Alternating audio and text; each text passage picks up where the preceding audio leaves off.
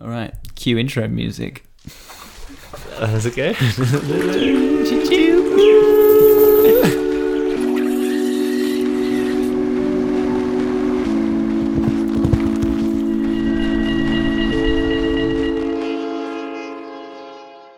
Hello and welcome to Season 2 of Stories from Sydney, History of the Harbour City. Today, we're, for the very first time in our illustrious history, recording our podcast from the very same room. Sitting face to face. And awkwardly clustered around a single microphone. We're in Wiradjuri country today, and I'm recording from my home in Orange, in New South Wales, Central West. And Alistair's visiting me, which is exciting. And hopefully he'll be here for every episode of the podcast this season. I certainly won't be able to make it for every podcast episode this season, but I will be back in Australia and I'm recording in the eastern suburbs, so it'll be exciting to be back in the Eora country and, yeah, closer to the things I'm talking about than I was when I was in California. Hey, I hope you've got your long shopping list of places that have been mentioned in the podcast you've been keen to get to, and hopefully you've even found time to check out a few in the break between seasons. I've seen a couple, but I've still got a couple more that I haven't seen yet since talking about them, so I'm looking forward to that. Well, I was visiting the Great North Road, mentioned in the last episode last season, and it was great. We went up Finch's Line, which I had admittedly forgotten some of the details when I was there, but it was the original line that was built by the first surveyor working on the project. And then Governor Darling came along and was like, "This is wrong, it's too steep. Scrap all that and start again over there," which they subsequently did. And it's a pretty cool place to visit, I think, because there's actually lots of very visible signs of the original road and some interpretive history signage and stuff. And I even had a crack at that app that you might remember I mentioned. I do remember the interactive app. And how was it? Yeah, there's sort of a checkpoint every few hundred meters, and then you're supposed to watch dramatic reenactment videos. And we watched one, and John looked very unimpressed, so I didn't get the app back out.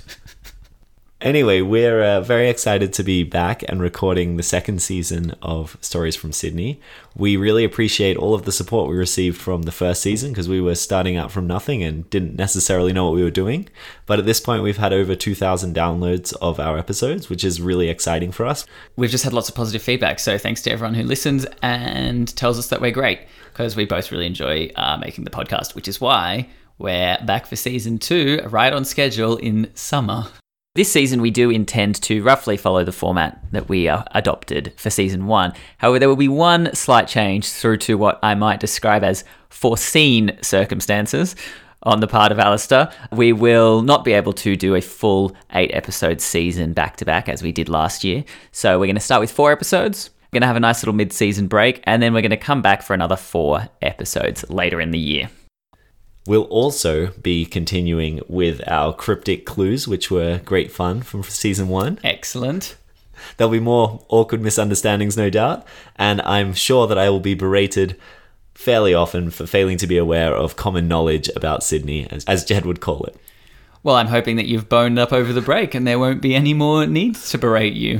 I definitely haven't. If anything, I'm more sleep deprived and confused and stressed than I was before. But I'm going to do my best, and I think I've got some really interesting stories coming up. That's good. Would you like to give us a little bit of insight about what we might be expecting from you this season? I would, but I've heard that you've got quite the script ready for us. So why don't you kick us off with what you're going to be talking about this season? I may have prepared an unnecessarily over-the-top script for this teaser trailer, which I will now read from. I can't wait to hear it. This season, I've carefully curated 4 episodes, and I believe that they're only tangentially related to one another. I've chosen topics and stories, as usual, based on my own whims and the prevailing wind conditions. As usual, I'll be meandering in and out of my various interests, where and how they intersect with the spatial landscape of Sydney. Which, if you don't understand that, is a fancy way of saying that I haven't come up with a cohesive scheme, or perhaps that I'm yet to definitively settle on 4 topics. And Alistair and good listeners, I would like to invite you along for the ride. Together, we shall wander in and out of Sydney, down narrow city streets and across dusty western plains. We'll, of course, travel by countless modes of transport, and I suspect we might even have time to stop off for a drink or two. Or perhaps something stronger? We may well manage to swing a visit to a sporting venue, which I believe will be our first since the Sydney Stadium. And we might even attempt to summit a peak. I certainly hope we can avoid any of those nefarious types that early Sydney was famous for. But before I leave it there, I will say one more thing. I've noticed that my episodes this season seem to have developed an accidental common thread. All my stories seem to be liberally sprinkled with references, allusions, and some vigorous head nodding towards a quiet drink. Indulging in a tipple, if you will. Something that Sydney seems to be perhaps unfairly famous for. Well, I understood very little of that, Jed, but it's exciting to hear. I believe there's going to be quite a lot of drinking in the episodes. That seemed to be what I got from it. You did get something from it then. You were following. The prevailing headwinds and the peaks that are going to be summited. I'm not so sure, but that's exciting. Well, there's certainly a red herring or two in there. I did expect that you would devote a significant amount of time to trying to decipher that. I'm sure I will over the coming weeks. As for my theme, I was thinking more.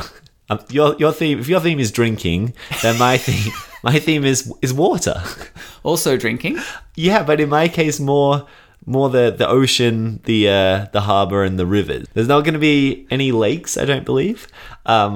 A few ocean episodes, I think, but I'm going to try to make sure that all 4 of my episodes are tied fairly closely to the waterways in and around Sydney, which obviously played a huge part in the development of the city. And yeah, hopefully that will kind of hold all of it together and help you out when you're trying to decipher my clues. Excellent. Yeah, so our plan is to continue with bi-weekly episodes, if that's the correct phrase. Every 2 weeks we'll come out with a new episode. Fortnightly. Bi-weekly is twice a week. I think so, yeah. It's a good distinction. And now that we've done it once, I think we feel like we can do it again. So stay tuned. We're planning on having a slightly more consistent social media presence this year. So if you're not already, you can follow us on Facebook or Instagram and find out when we've got new episodes coming out and see a little bit of extra content related to the topics we're talking about. And I think we'll wrap up this teaser with Alistair's clue for his first episode. Yes, so I do have a clue ready for you, Jed. And this clue takes the form of an obituary. And the obituary is for the man, I'll give that much away, that this episode is going to be mostly about. And it was published in the Sydney Gazette on the 8th of May, 1834. And begins with a lofty quote from Hamlet. I knew him well, Horatio, a fellow of excellent wit. Where now be thy flashes of merriment, which were wont to set the old hands in a roar, quite chop-fallen?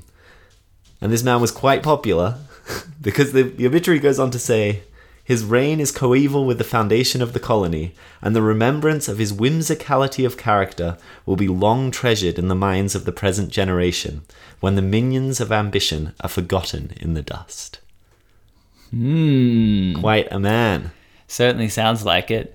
I like that you've outdone all my 19th century quotes and gone for one from 300 years prior to that. It's a little bit of a strange one as well, because it is the quote. It's the infinite jest quote that what's his name? David Foster Wallace book title comes from.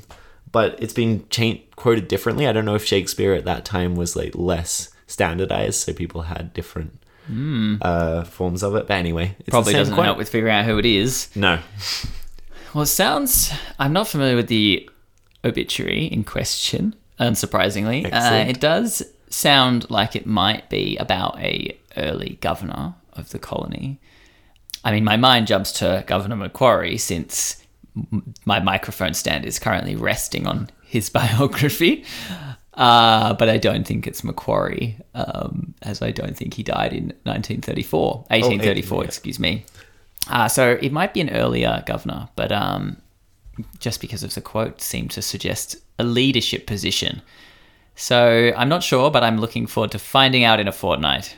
Right, well, I think you might have your expectations not met, and you'll find something completely different and exciting. Dashed. Wonderful. Perhaps. Dash makes it sound like you'll be disappointed. You won't be disappointed. Good. Alrighty, everyone. Well, thanks for listening to this teaser trailer, and we hope you are absolutely ready for another wonderful season of Stories from Sydney, History of the Harbour City.